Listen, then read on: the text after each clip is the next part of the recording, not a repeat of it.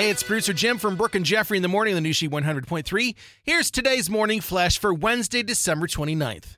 Sad to report that Hall of Fame coach and icon John Madden passed away yesterday at 85, just days after the Fox documentary All Madden premiered on Christmas Day. FS1 replayed it last night. They're going to replay it twice tonight, and it's going to start streaming on Hulu starting on January 3rd.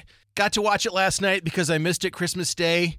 In tears, turned out to be a fitting memorial tribute to a great legend and a great man.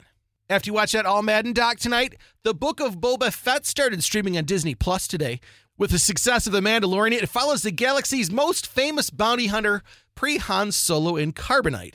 And finally, today's Sheet Throwback drops us right into the middle of the action as Dolby introduces surround sound on December 29th, 1982. There's your Wednesday morning flash. Have a great day, and thanks again for listening to the New Sheet 100.3. Hits of the 80s, 90s, and 2000s.